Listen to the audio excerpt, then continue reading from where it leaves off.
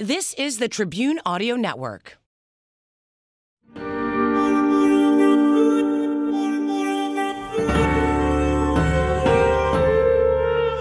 This is the Backstory Podcast. I'm Larry Potash. On this show, we uncover the backstory behind some of the most intriguing tales in history, culture, science, and religion. In this episode, women were treated very differently on the basketball court in the early days of the game. Doctors said ladies should only play half court, and opportunities to play after high school were few and far between. But then professional women's barnstorming teams entered the game, and everything changed. This is the Backstory.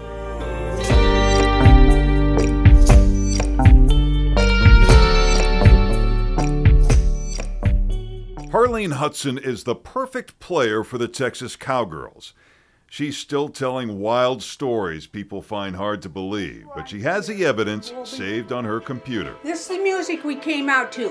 Now look how energizing that is. I got goosebumps right now. I can see me going around shooting that first layup. They certainly look like Texas Cowgirls, but they're not cowgirls. In fact, they're not even from Texas. But it is part of the identity. They were expecting Texas Cowgirls, so here we are. Hats, guns, boleros, music, Orange Blossom Spatial. Harlene Hudson Hanson is a former cowgirl. She's from Iowa.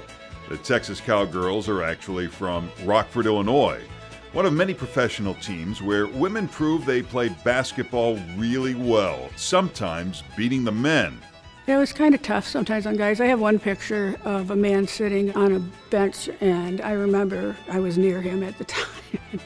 He was like, I'm never going to live this down.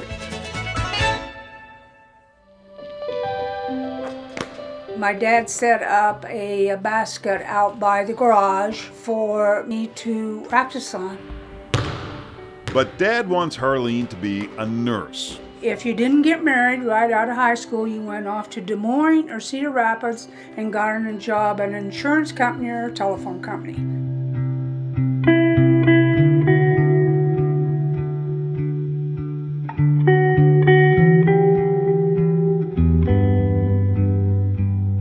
Even as late as the 1950s, there aren't many options for women to play basketball after high school.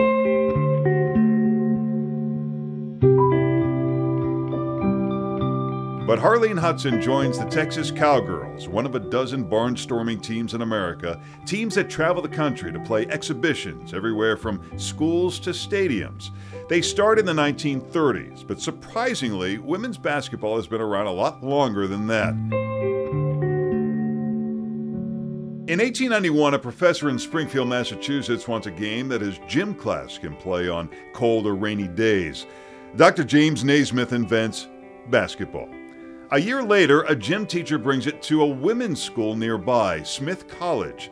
But some feel women need different rules. Take a look at the Spalding rulebook from the turn of the century. Women are not as team-oriented because they're selfish, and basketball could affect women when having children. That was the thinking for decades. Women like Harlene play half-court basketball in high school.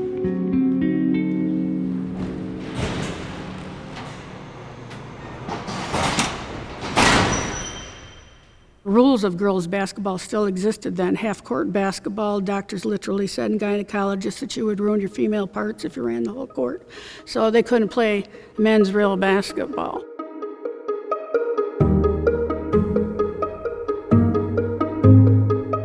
But that changes with women's professional basketball, and the barnstorming teams all have a gimmick. The Redheads, the Ozark Hillbillies, and the Texas Cowgirls, founded by Aaron Hovland's father, Dempsey Hovland, in 1949. He has experience in barnstorming, combining sports and entertainment. Before they were coming to play, he would send a publicity packet out, posters like this to go all over town. He played on a team that was called the House of David. They all wore beards and long hair. They were vegetarians. They traveled all over the world. The House of David and the Harlem Globetrotters and all of the Barnstorm teams. They were mostly by ethnicity. They had Jewish teams. They had the Hawaiian 50th Staters. They actually played the pre-NBA teams in a tournament in Chicago. Dempsey Hovland finds an investor for his idea for the Texas Cowgirls to play their first exhibition at Chicago Stadium in 1949. So my dad couldn't get all the women there in time, so he called 4 of his male friends that played for the House of David, and they came to Chicago and fully were make-upped and wigged and put sweatpants on to cover their hairy legs. So they went out on the court and they had a brief scrimmage, and the guy said fine, and they just gave him the original financing for a station wagon, some basketballs, and the first uniforms.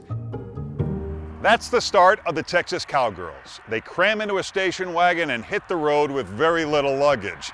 It's not glamorous, but it's a chance for them to keep playing basketball and to see America. They play October to April, 7 days a week and twice on Sunday, 160 games a year. We were there to put on a show, to entertain people. The crowd saw us and they left. Their coach might have got hogtied. We had a crazy ball that at one point in the game we'd throw it in and the guys get it and then they can't dribble. It was a laugh getter. The whole town would come out. You know, women would be in their Sunday best. There'd be girls, there'd be boys. And the boys that I remember as a child were often upset and angry because the women were beating the men and they didn't like it, and the ego came in there, and the men sometimes weren't so nice on the courts to the women either. One of the players who stands out for Erin Hovland, All-American Florence Holder. It's her mom. This is my mother. How pretty is she? That's her right there with Bob Cousy. She had the biggest crush in the world. You can tell by the way she's looking at him. He taught her how to dribble. A few years after joining the team, Florence Holder and Dempsey Hovland marry in 1955. My father marketed my mother as one of the most beautiful basketball players on the courts. They're the only female team to play before NBA games, and in 1950, they opened for the Harlem Globetrotters. Goose Tatum and Dempsey Hovland meet during World War II. The Texas Cowgirls travel to Alaska, Greece, Morocco, and unlike other teams, Hovland gives equal access to African Americans. Harleen plays 7 seasons from 1959 to 1966. She says it teaches her independence and gives her the opportunity to be who she is, an athlete, and maybe a little bit of a ham. I was the queen of hogties, coming from the farm and everything. I knew to get this fella down, and I would let out a big yell, I won't do it right here, and start with that rope and go after a guy. Well, of course, the yell got the attention of the crowd. I'm chasing this guy. I actually tackle him. But my grandkids, and sometimes my own kids, don't believe my stories. But they're true. I think one of my dad's mottos was, big or small, we play them all.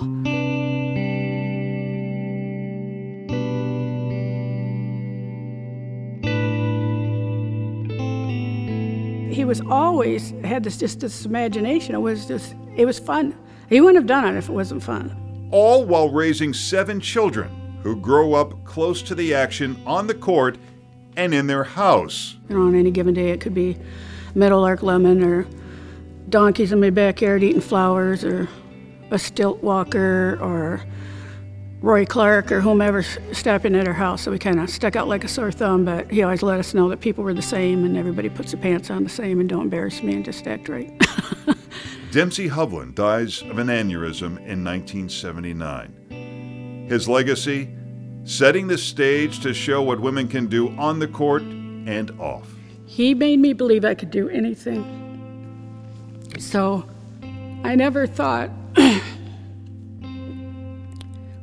because I was a girl, I only had to do girl things. We didn't have an unhappy day, and that's probably why I'm crying. It's kind of a struggle. I talk to my siblings about it. It's like we really grew up with a happy, happy, happy life, and we were exposed to so many wonderful things. It was like magic. The women don't always walk away in victory, but they do win respect. I'd see little girls crying, you know, and coming up and hugging these women and shaking their hand because they'd never seen anything like that. Now young women have many of the same options as men. Youth leagues, college, the WNBA, No more rope tricks or cramped station wagons. People packed the stands just to see them play.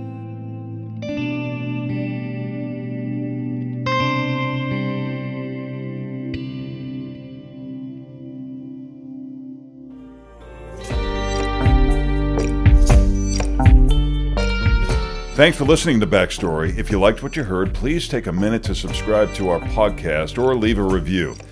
To watch our full coverage of this story and see some that didn't make it to the podcast, visit us online at wgntv.com/backstory.